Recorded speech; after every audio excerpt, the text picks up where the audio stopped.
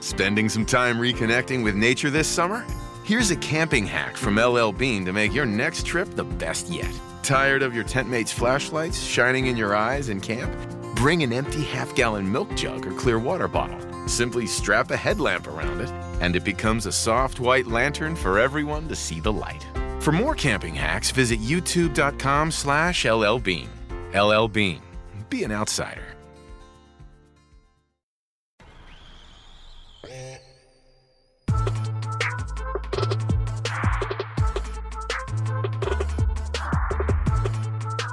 Welcome, everybody, to the latest edition of the Pound for Pound podcast here on the Fight Game Media Network. This is your host, the OG Rob Silva, the original great Rob Silva, and today we have a packed program. I'm going to recap several of the fights that happened Saturday night, Saturday morning, Saturday night, April 8th. We had 4 major cards from all over the world: Tokyo, Japan, San Antonio, Texas, Newark, New Jersey, Las Vegas. It was not Las Vegas, California. We had cards in California, San Antonio, Newark, New Jersey, and Tokyo, Japan that we will be talking about. I will once again give a Q&A session, this time a brief session. Only got a couple of questions this week, and I'm glad because we have a huge fight recap portion of the podcast. And then we will end the podcast with my part 2 historical overview of my second greatest fighter of the last 45 years. And we're still looking at the early career of pretty boy Floyd Mayweather. We'll be looking at his 135 and 140 pound title reigns as part of his historical overview of his incredible career, part 2 of his career. But before we get into the recap of Saturday night's fights, I've been getting a lot of great feedback for the Patreon exclusive podcast I've been doing on the Fight Game Media Network. The link is in the description. For $5 a month, you get to hear my historical overview of Muhammad Ali's career, a 10-part series, The Life and Times of Muhammad Ali, in which I break down 10 of the biggest fights of his career. I do a rebroadcast in which I ask the listeners to go to the time of the YouTube footage and mute the YouTube fight that I'm talking about, the fight I'm talking about, and I will re-announce the fight from then until the end. The first 2 parts, we looked at his May 1965 first-round knockout of Sonny Liston and his November 1965 12-round virtuoso performance against former 2-time heavyweight champion of the world, Floyd Patterson. I'm recording part 3 sometime this week, which will come out next week. And the third installment of The Life and Times of Muhammad Ali, in which I take a look at his November 1966 performance against Cleveland Williams in Houston, Texas. Also on the Patreon, you have other projects I've done. My 10-part series last year on the greatest upsets in boxing history, as well as Garrett Gonzalez and we did a 4-part series on the Hulu dramatic series on Mike Tyson's career. We did that last September, and that's available on the Patreon exclusive Fight Game Media podcast. The link is in the description. Now, on to Saturday nights and Saturday morning's fight. First, we go to Tokyo. One of the best Japanese fighters I've ever seen. He's top 10, and he's closing in on number 5 is Kenshiro Teraji, who was supposed to fight in a unification 108-pound light flyweight title fight with the WBO champion Jonathan Gonzalez. Teraji has the WBC and WBA version, and he was supposed to fight Jonathan Gonzalez, but Gonzalez came down with pneumonia. That fight had to be canceled, and in came a late substitute from America, Anthony Olasquaga, and Olasquaga only's had 5 professional fights. He wasn't ready for this.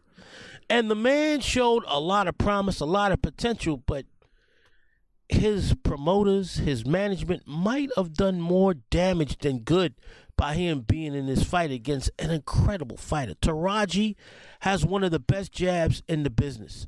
He does everything off that totem pole of a left jab. He pushes it out there.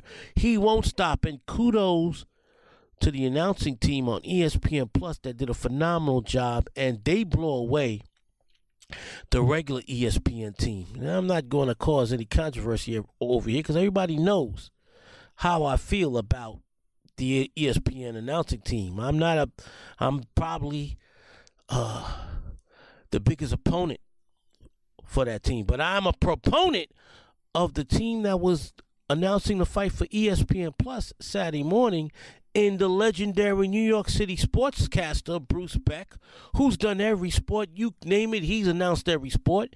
He's been announcing since I was 14, 15 years old. For the last 40 years, Bruce Beck has been a staple of New York City sportscasting, whether it's doing the sports reports on WNBC Channel 4 or doing games for MSG, Showtime, etc. The man has done it all.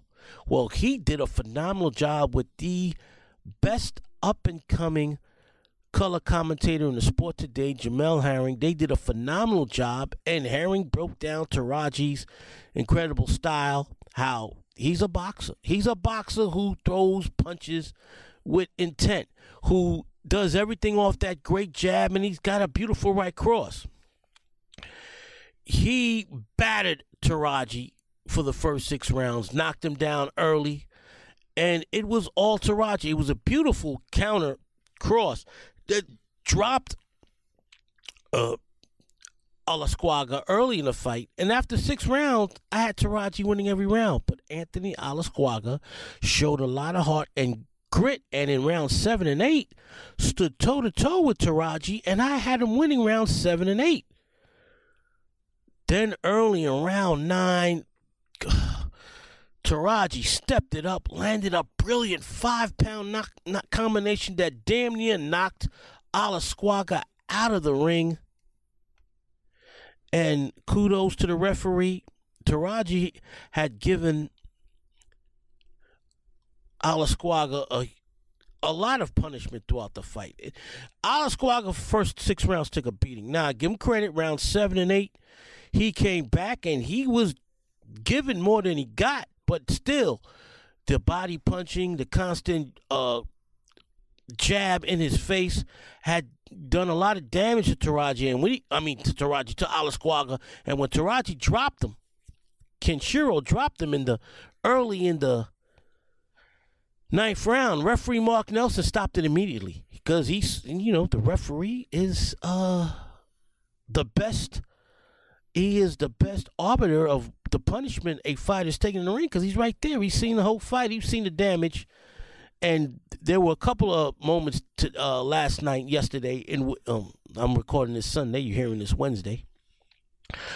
There was a couple of occasions saying that where I can't blame the referee for doing what he did. The referee has to take the safety of the fighter first into consideration. So hopefully Kenshiro and La Bamba will go ahead and reschedule that fight, and it'd be an interesting fight. Gonzalez has the type of style that could give Kenshiro problems. Gonzalez is a shifty boxer with a lot of movement. I think that's the type of guy that will give Kenshiro problems. But as long as Kenshiro Taraji does everything behind that jab, he is going to be an impossible out for anybody at 108 and 112 pounds. NFL Sunday Ticket is now on YouTube and YouTube TV, which means that it just got easier to be an NFL fan, even if you live far away. Like maybe you like the Bears, but you're hibernating in Panthers territory. But with NFL Sunday Ticket, your out-of-market team is never more than a short distance away. Specifically, the distance from you to your remote control. NFL Sunday Ticket, now on YouTube and YouTube TV. Go to youtube.com/presale to get $50 off. Terms and embargoes apply. Offer ends 9/19. No refund. Subscription auto renews. What's up? It's Kaylee Cuoco. When it comes to travel, we all have a happy place. I just went to my happy place. I just went to Maui, and it was truly amazing. Priceline has always been about getting you to your happy place for a happy price with deals you really can't find anywhere else. Like up to 60% off select hotels in Costa Rica or 5-star hotels for 2-star prices in Cabo. Go to your happy place for a happy price. Go to your happy price, Priceline. Speaking of 112 pounds, Bam Rodriguez defeated Christian Gonzalez to win one of the Alphabet Soup sanctioning bodies 112 lightweight title belt. I believe it was a WBO. I don't care because I don't recognize these clown ass sanctioning bodies. They're all criminal cartels in my opinion. Anyway, Gonzalez is a cute boxer, not a lot of power. And Bam Rodriguez won a convincing 12-round decision. He landed the most effective punches of the fight as Gonzalez was trying to be cute, but there's no pop to his power. And he doesn't throw combinations. He was fighting safety first. Bam Rodriguez wins. And what's next for Bam Rodriguez? I wouldn't mind seeing Taraji Kenshiro move up and fight Bam Rodriguez if the Gonzalez fight doesn't come through. Or, even better, another Alphabet Soup champion at 112 pounds, Sonny Edwards, who in my opinion is the second best defensive fighter in the world. We'll talk about the best later on in the podcast. He's got the type of style that will bring the best out of Jesse Bam Rodriguez, because Bam Rodriguez would have to hunt him down, go to the body, cut the ring off. Edwards gives you a lot of movement. He's hard to hit. He throws combinations. This would be a very intriguing fight. And I know Sonny wants to fight. And I know Bam wants to fight. Eddie Hearn, get the fight done, baby. Get the fight done. Earlier in the card, this is from San Antonio when Bam Rodriguez won the main event. Let's give kudos to Marlon Tapales. Marlon Tapales was a huge underdog. I think he was a 5-1 underdog. And he defeated Mirajan Akhmadaliev. I never say Akhmadaliev's name correctly, but I finally did. Mirajan Akhmadaliev, people call him MJ. I only recognize 3 MJs, Michael Jackson, Michael Jordan, Mary J. Blige. Anybody else with an MJ is a fraud. And Akhmadaliev, I've always said, is a fraud. He never gave Daniel Roman a rematch. He refused to fight Stephen Fulton to unify the super bantamweight title. So now he loses both his belts to Marlon Tapales. And now Tapales wants to fight the winner of Inoue Fulton. That will happen in July. And he deserves it. He got a deserving decision. It was a close decision. I'm not going to say if Akhmadaliev would have won, it would have been a robbery because there was a lot of very close rounds. Tapales wins by split decision. Akhmadaliev, get the fuck out of here, you ducker. You motherfucking duck. Now, that was the San Antonio card. Oh, another impressive victory. Raymond Ford came back from being unimpressive in his last fight to totally dominate and drop Jesse Magdaleno. And Magdaleno has a win over the legendary Nonito Donaire, future Hall of Famer. So Magdaleno, former world champion, is no joke. And Raymond Ford was impressive. He threw combinations. He dropped the tough Magdaleno twice to win a runaway 12-round decision and to continue his climb to a title shot at featherweight. So a great win by Raymond Ford. Now, that was the San Antonio card. Let me go to the California card first. And the main event. We'll just talk about the main event.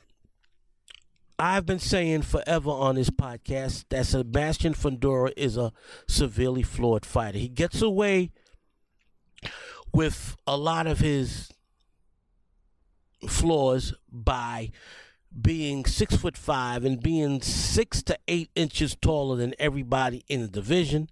And so he weight bullies you, he pushes you, he uses that enormous, gigantic height of his to win fights, but his defense is non-existent.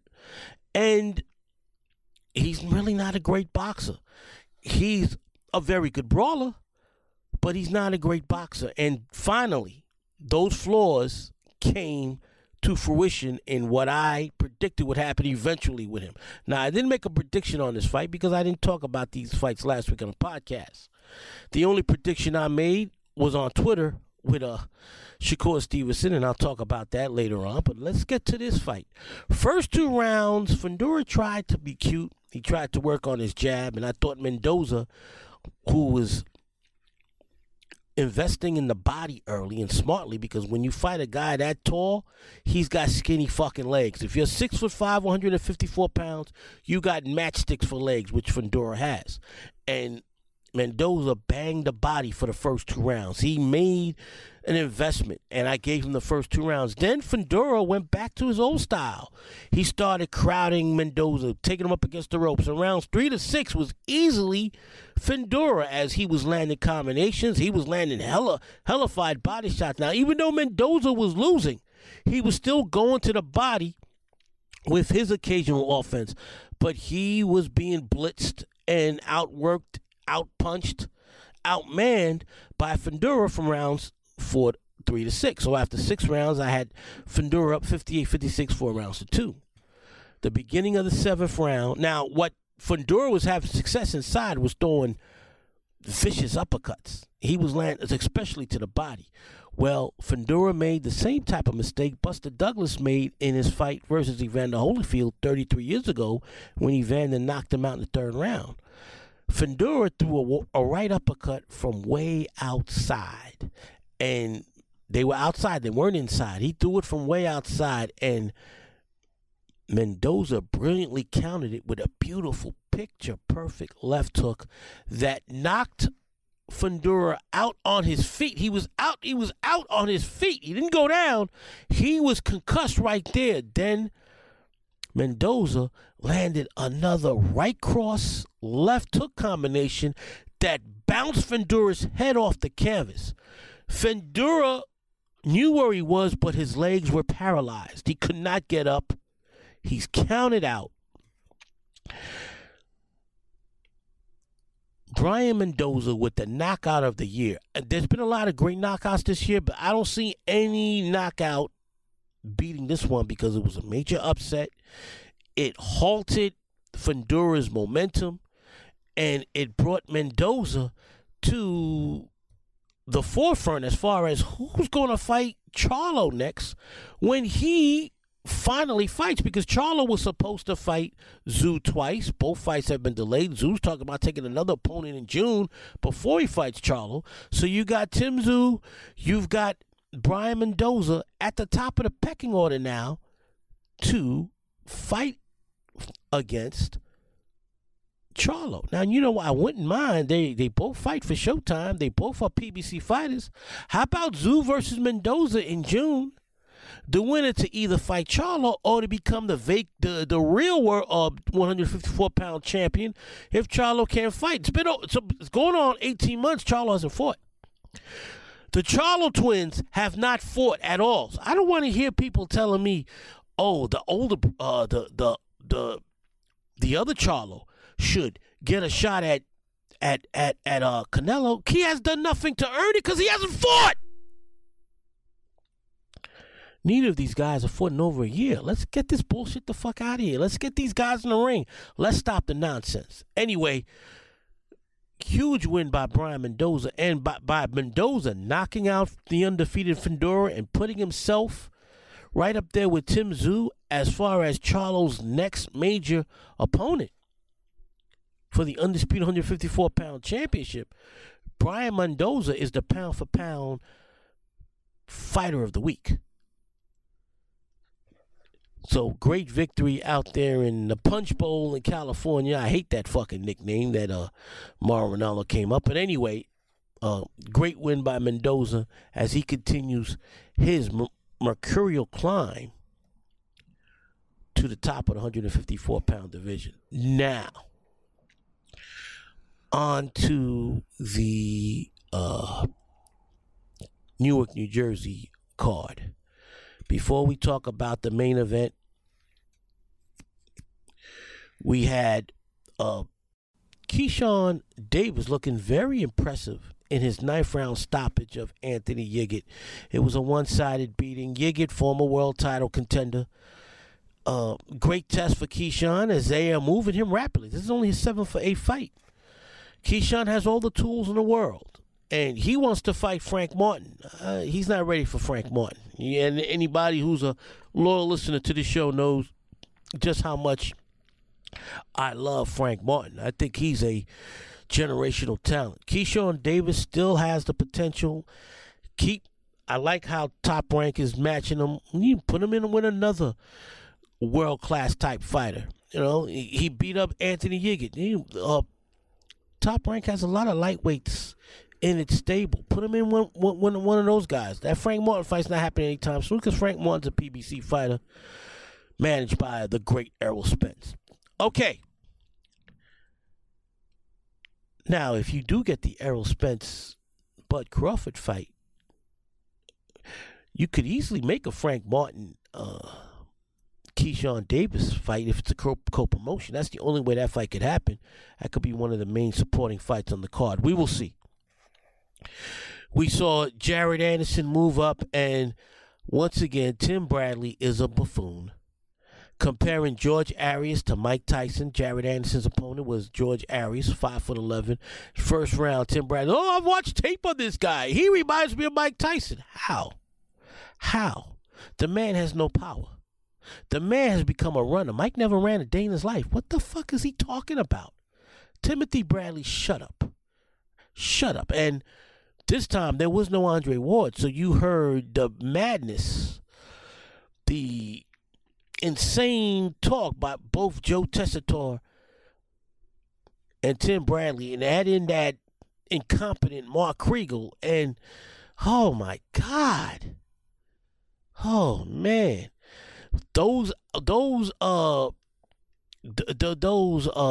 viewers from outside the United States were lucky. They got Christina Poncher and Jamel Herring's call of the fights, and Jamel Herring continues to be an up-and-coming great color commentator. In my opinion right now, because Roy Jones isn't an active color commentator, the best 2 active color commentators today are Raul Marquez from Showtime and Jamel Herring for ESPN Plus, ESPN International, and Top Rank. Everybody else is horrible. Andre Ward is great when he wants to be, but he's brought down to the level of the incompetency of his broadcast partners, Tim Bradley and Joe Tessitore. Now, Jared Anderson did whatever he wanted to. He took his time, everything off that jab, and he battered and beat Arias for 3 rounds. They didn't let Arias come out for the 4th round. Jared Anderson with another win. And now it's time for Jared Anderson to fight world-class opposition. No more of these trial horses. It's time for him to fight a Frank Sanchez, who won by first-round knockout over. I've never seen this bum march before on Saturday night. I want to see him against Andy Ruiz, Joseph Parker.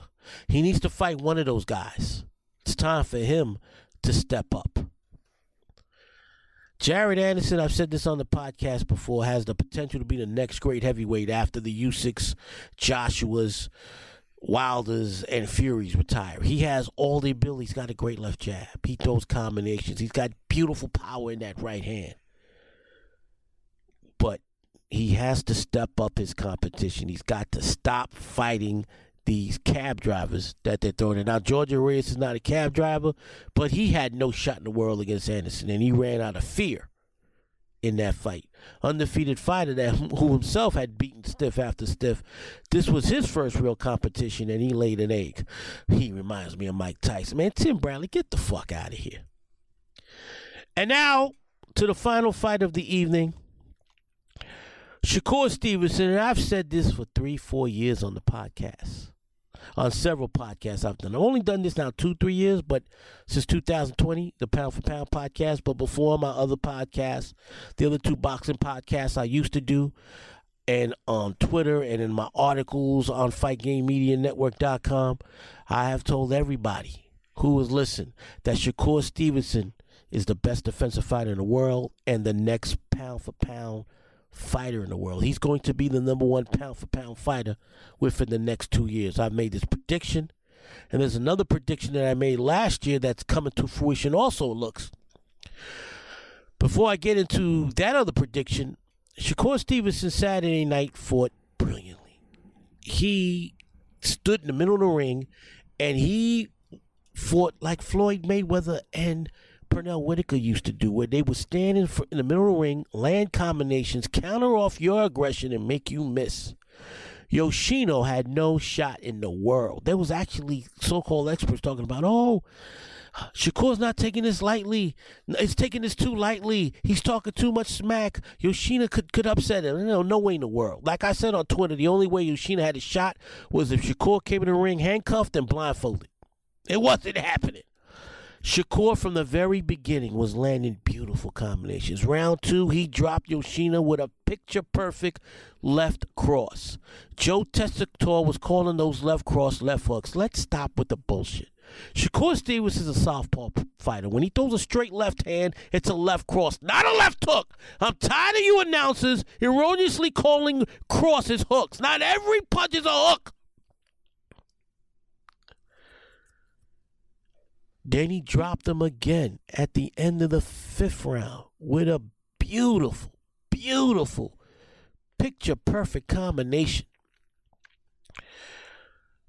Beginning of the 6th round, before the 6th round began, at the end, throughout the 1-minute break in between round 5 and 6, referee went over to the corner and told Yoshino's cornerman that he's only giving him one more round. He's taking too much punishment. Yoshino was missing and getting hit at will by Shakur. Round 6, early in the round, Shakur landed a beautiful uppercut, and referee stepped in and said, "It's over. It's over."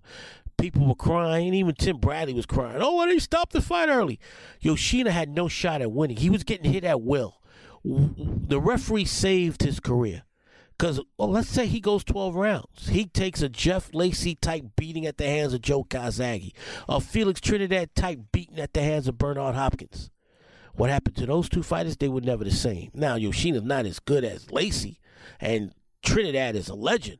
But if Yoshino wants to continue to have fights in Tokyo, in his homeland of Japan, fighting for the Japanese lightweight and light welterweight titles, and having a career, that was the best decision, was to stop the fight, because Shakur was landing combinations. Shakur was looking like a prime Floyd Mayweather, the Floyd Mayweather I'll be talking about later on in the podcast in my historical overview. Shakur can't be hit.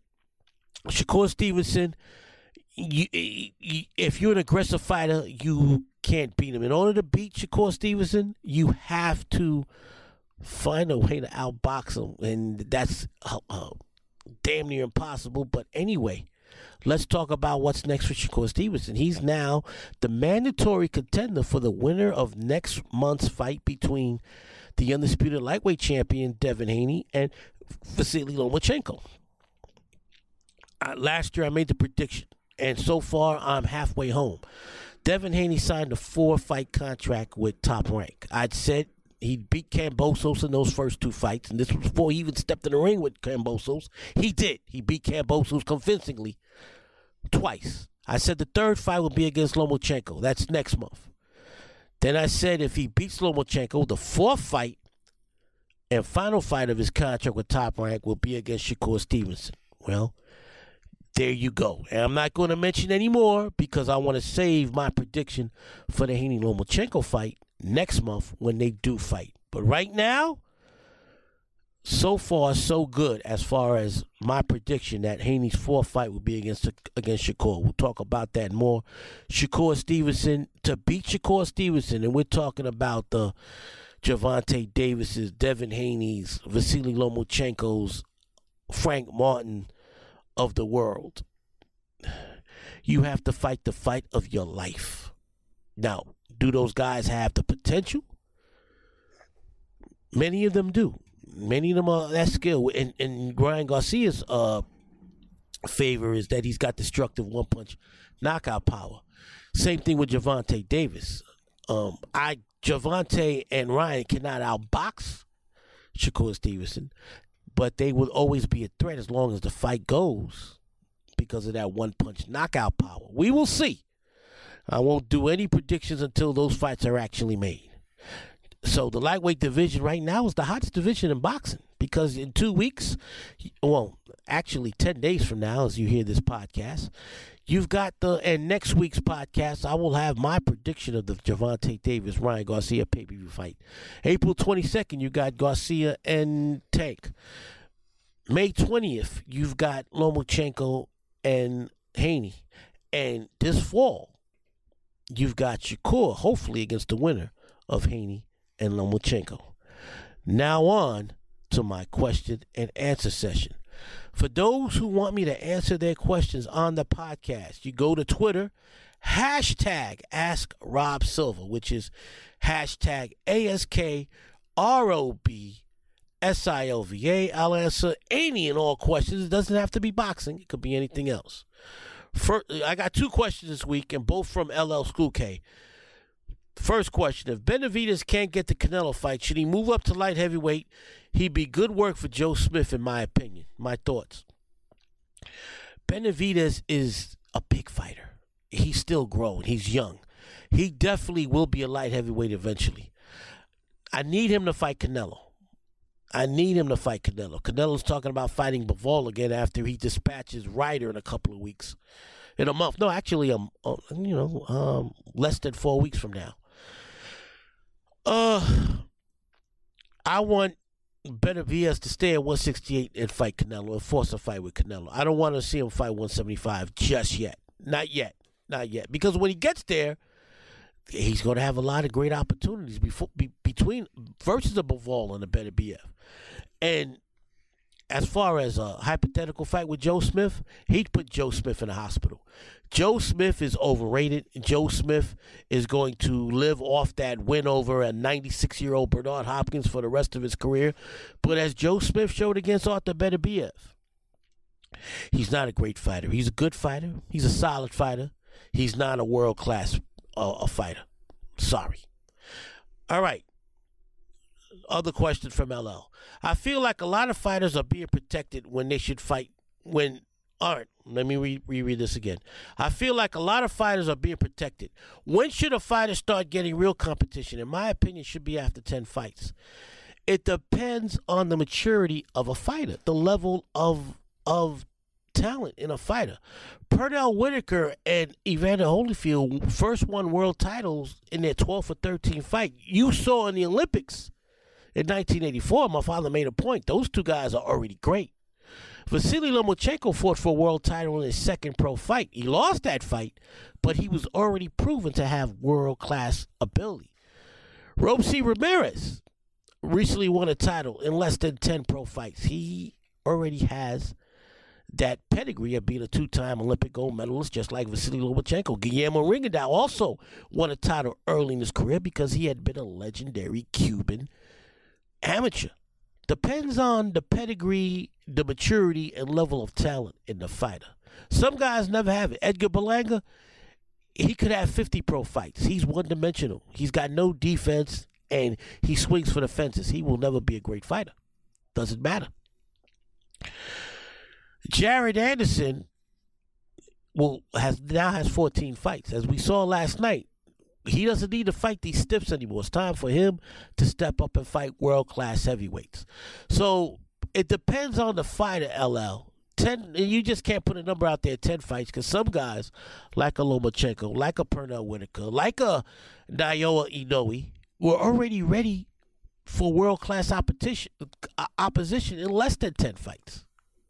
But great questions, as always, LL. And for those who want their questions answered, Ask Rob Silva. Hashtag AskRobSilva on Twitter. And now on to my part 2 of my historical overview of the 45 greatest fighters of the last 45 years. My number 2 fighter of the last 45 years, Floyd Mayweather. Part 1, if you haven't heard, was on last week's podcast.